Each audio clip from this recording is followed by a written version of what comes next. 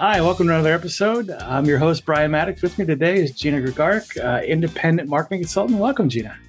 Hey, Brian, it's great to be here. Thanks for having me on today. So, love to hear a little bit more about your experience and kind of where you came from and where you're headed. That'll give our listeners some context as we get started here. Yeah, of course. So for me, just coming out of school for marketing, I started my career in sort of the PR and event space. So very specialized.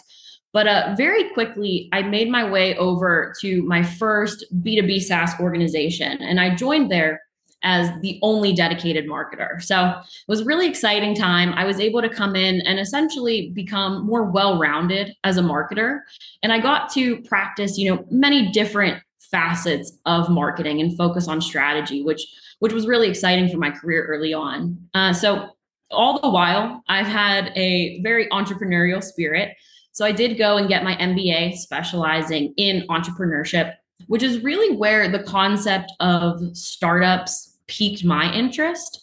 And so it would be almost 5.5 years ago now, I joined a company called Idelic, which is a B2B SaaS safety software company that's in the trucking industry. So I joined Idelic as the third employee and the very first marketer. So very, very early days. I led the marketing efforts there from just prior to a seed fundraising round all the way through till after their Series B. And so that was obviously a very exciting and challenging role for me for the past 5.5 years.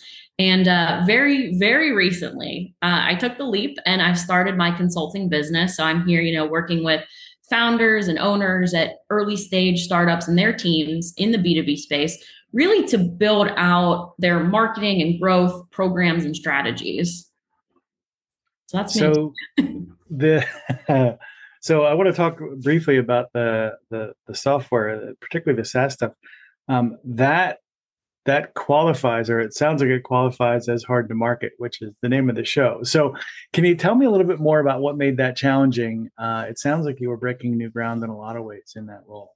Yeah, of course. So what the funny thing is, when you first hear trucking industry, a lot of people think it's going to be sort of antiquated. They're not going to be as up to speed on tech, but it really is fascinating because safety technology is huge. In fact, it's quite crowded in the trucking industry. So some quick background on what exactly the software did was, any tractor trailer you drive past on the road or highway, they're equipped with dozens of systems tracking safety data, saying if someone's speeding or taking a turn too harshly, looking at their cell phone while they're driving. And so what Idelic was able to come into the space and do is essentially work and partner with all of those different companies to integrate that data together, use machine learning to analyze it, and then predict who is most at risk in one of the most accurate ways that you really can. And so where you'd think it would be hard to market because of trucking, that was actually, safety is a huge thing in that space, right? And so the thing that really made it hard to market, I would say, is twofold. The first being is that because it's such a diluted space, there's so many tech companies and they're all in the safety space. Everyone is saying they're reducing accidents, lowering liability, right? And so a lot of our partners that we're even partnering with, we're saying the exact same value propositions. And so trying to differentiate from those systems. And at the same time, when I first came on, again, early days, they were quite the blue ocean at Idelic. So there really wasn't anyone doing exactly what they were doing.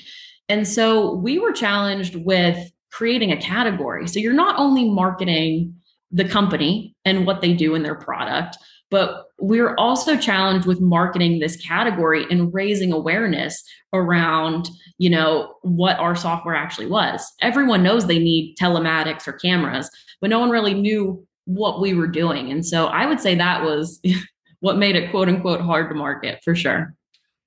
So who is the actual target market buyer for that service?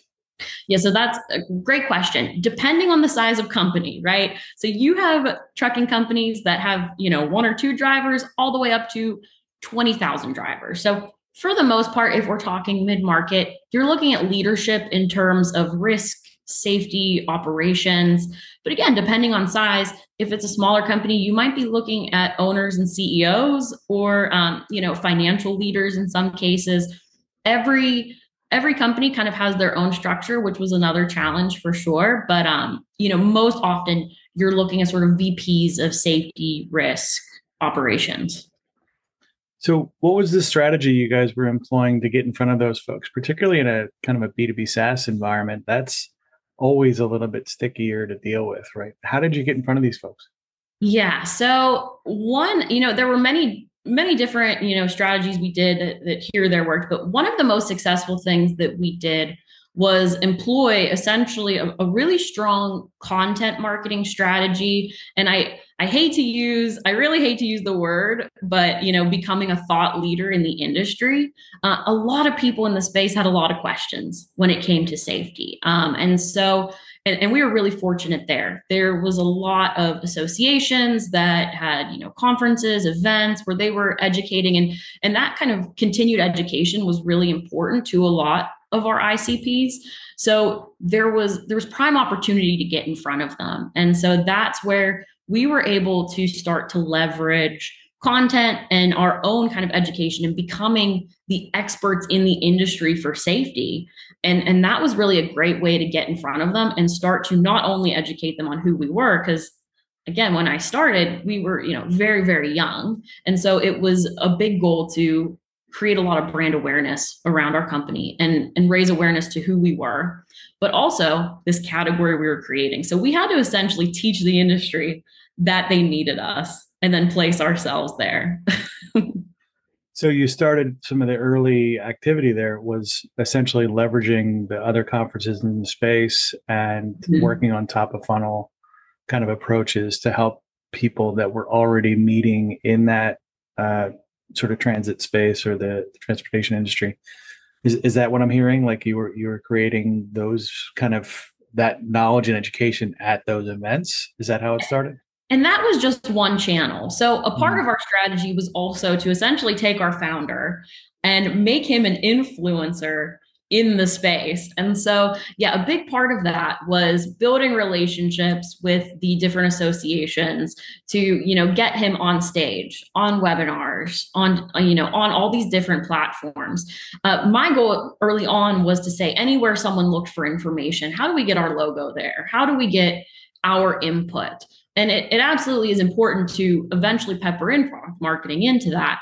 But again, that top of funnel, it was really important to make sure that we were educating the industry on safety and putting ourselves in a place where we became a trusted source of knowledge. When people had questions, we wanted them to think, oh, idyllic, and come to our website. And so that was really a big goal early on in order to get in front of there and also take advantage sort of like the dark funnel. We wanted people sharing our content with each other and across teams. And so that again was a really, really big value of focusing on creating high quality content.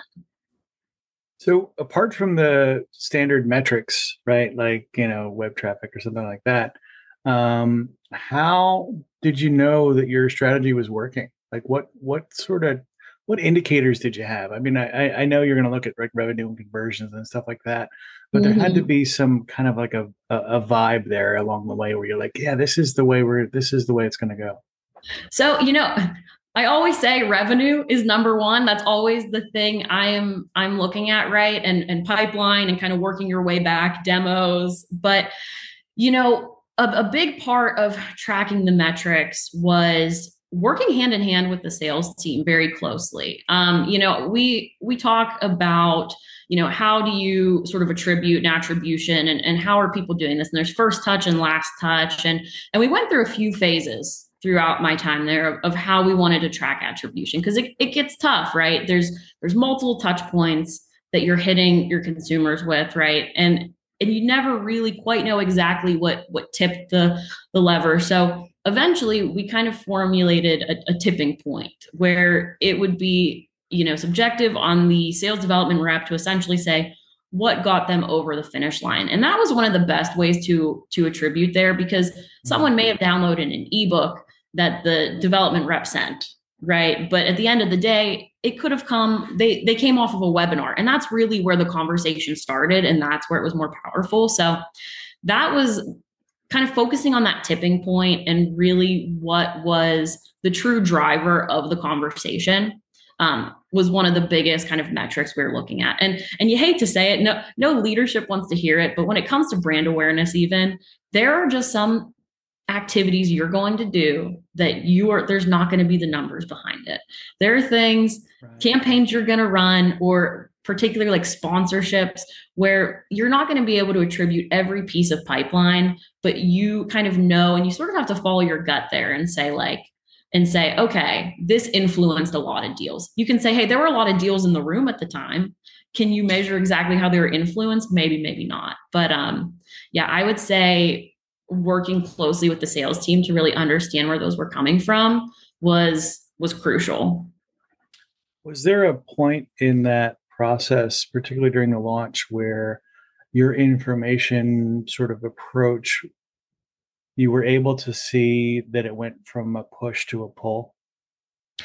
You know what? In that specific industry, it was really hard to get a lot of hand raisers in the room. And even talking with other tech companies, it was a struggle to see a lot of those hand raisers coming in the door. And so we tried to make, even though it was a push, I would say it was we were kind of greasing the wheels for it though. We would get a lot of interest in the educational content that we were putting out. And so then the goal was how can we nurture them as best we can so that when a development rep reaches out, they do have that good solid conversation. Now we still saw, a good bit of inbound, but nothing that I would say was kind of its own machine. It was always the best channel always had been an outbound approach. And so our concern was always, how do we make sure we're greasing the wheels for this conversation to make sure they really know who we are and what we do? Another tactic that I employed was essentially using a lead score to help them know who to reach out to at any given time. So different activities or engagements that a lead might go through, that score would then rack up. And then they would be able to reach out to someone with confidence, knowing they know who we are. They have a pretty good idea of what we do. They've visited some really important pages on our site. And so then they could have a more valuable conversation and spend time focusing on what I would call a hot lead versus like a cooler lead. Right. So you had a pretty robust data collection sort of mechanism for that. What were you guys using, and how did your marketing plug into your CRM? Yeah. So for the most part, our CRM, we were using Salesforce, and then HubSpot was really big for us. So using HubSpot, we were able to essentially track a lot of different things, from kind of key page visits to like form fills. That's where we did all of our automation and email marketing through, was HubSpot. And then that would all plug right back into Salesforce, where the sales team would be able to look at it in a way that they could understand it, and it wasn't sort of overcrowding them with too many alerts. So Salesforce was sort of the record of truth, but HubSpot was where marketing did a lot of our tracking. So how many salespeople were you feeding when you left? So for the sales development rep team, I was about, I think, 6 or 7 reps at the time. And so again, it's a relationship that you really have to nurture. So at one point in time, I was actually managing the sales development team. And it's funny because when you talk with most marketers, they're going to tell you that the relationship between sales and marketing just always seems to have some type of tension. And so to put it lightly, right? And so a goal of mine really, and even as we were going, was to make sure that when you're running a marketing team, you really have a strong relationship with specifically the SDRs as well as the account executives too, but really making sure you have a tight-knit relationship. And something I've always said to the team when I manage them, and I still kind of push that message today to marketers that I talk to, is that you never want to look at your pipeline or your leads as marketing or sales. You don't want to say this is inbound versus outbound. Really, how I like to look at it is 100% of the pie is marketing. It just is. They, even if they aren't inbound, they were influenced by marketing in some way, shape, or form. And at the same time, 100% of that pie is sales. Even if someone raises their hand, you still have a rep who has to follow up with them quickly, and they have to have a good, strong conversation. They have to have a good, discovery call. So every deal I try to say, it's not marketing or sales, it's us together. And by instilling that sort of like paradigm shift for marketing versus sales, all of a sudden you get a lot more clarity into where leads are coming from. People aren't just kind of marking, well, I called them, so it's outbound. I called them, so it's outbound. No, they're more open to give you honest feedback on where these leads came from. I mean, I'd even sometimes say, hey, listen, like, I need to know if it came from this trade show, because if you really liked going to that trade show and it made you a lot of money, we're not going to go again next year if we didn't get anything out of it. So it's sort of like, I use this data not to say you did this or we did this. I use this data to say, what are we doing next year? What are we doing next quarter? And that really opens the lines of communication from sales to marketing. Awesome. And it sounds like you're really into that kind of foundery startup space, because since you've gone independent, you've been working mostly with newer companies. Is that right?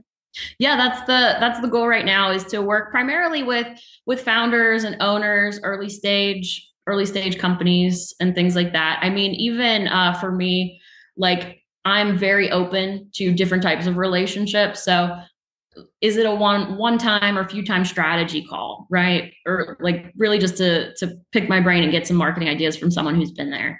Is it a project? Do you have a go to market or launch that you need marketing advice on? Or do we want like an ongoing, more kind of like fractional leadership relationship? So I'm very open, but yeah, I definitely would say it's my bread and butter, that sort of early stage space. Sort of under 50 million is my sweet spot, I would say. Yeah. So who should reach out? And how can they get a hold of you? Oh, that's a great question. So again, founders and owners, but also VPs of sales and marketing. If you are looking for fresh eyes on on your content, I offer totally free introductory call. Let's just talk and see if it's a good fit for you. And you can find me at ginagregorick.com. If you can't spell it, I'm assuming it's going to be written in the description of this podcast. Yep, so absolutely, it'll be in the show notes right down there. Perfect. Right down, just take a look down there. You're on YouTube, and if you're on audio, well, you're going to have to go look in your favorite podcasting app.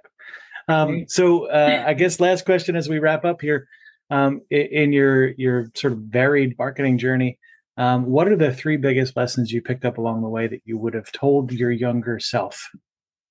Oh, those are great. That's a great question.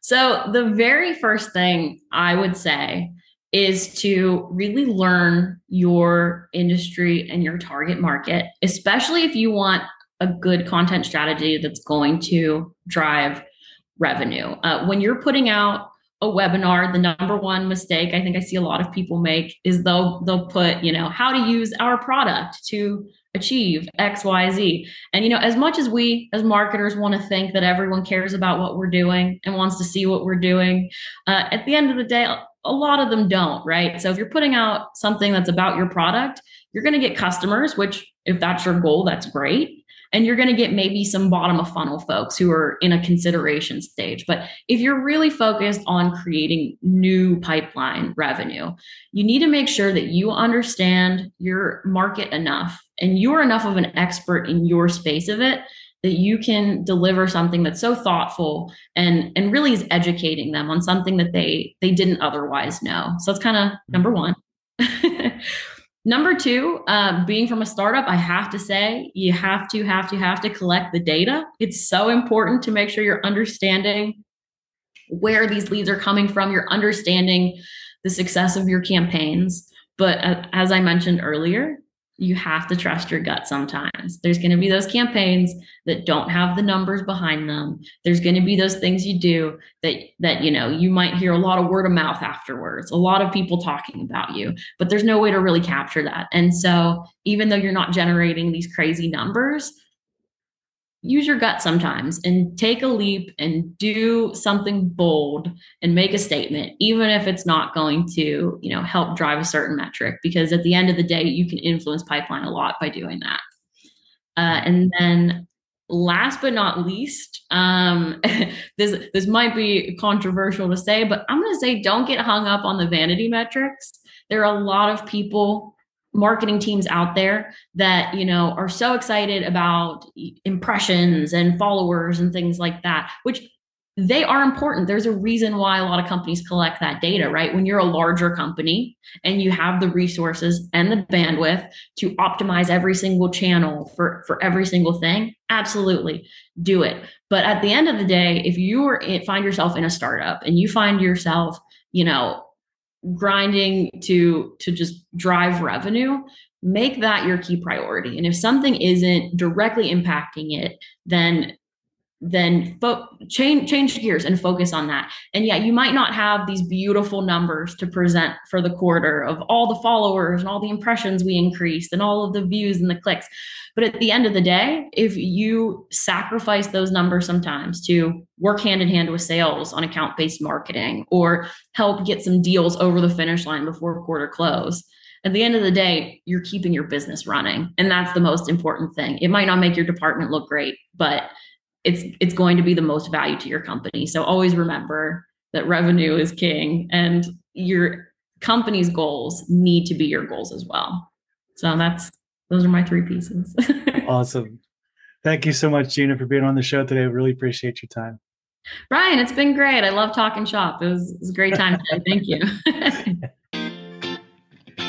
Thanks for listening to this episode of The Consulting Trap. If you have suggestions for future episodes or would like to be a guest on our show, please send me an email at brian@podcastchef.com. That's BRIAN at PODCASTCHEF.com.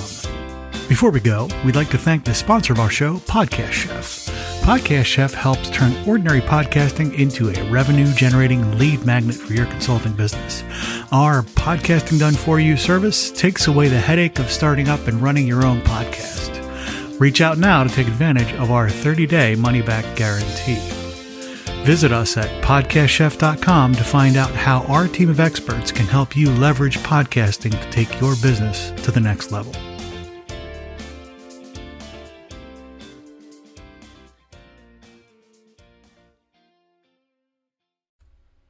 Hey, you. Yes, you. It's 2024 and you don't have a podcast yet. Or maybe you do, but you're struggling with it. We will talk to you about that for free. We'll help you figure out where you might be stuck, whether or not we can help you for sure. But also, if you don't have one yet, what are the first 5 things you can do? What are some great angles that you can use to make sure that your podcast was sustainable as you start to develop that moving forward? Those consults are free. So reach out at the link below in the show notes or email me at brian@podcastchef.com. Thanks. Hi, this is Brian. Thanks for listening to the show. Our website, podcastchef.com, has a ton of useful information about how to best leverage podcasting to help you solve some of your business goals and challenges. You can also schedule a demo where we can show you how specifically Podcast Chef and our team can help you with some of your podcasting goals. Thanks.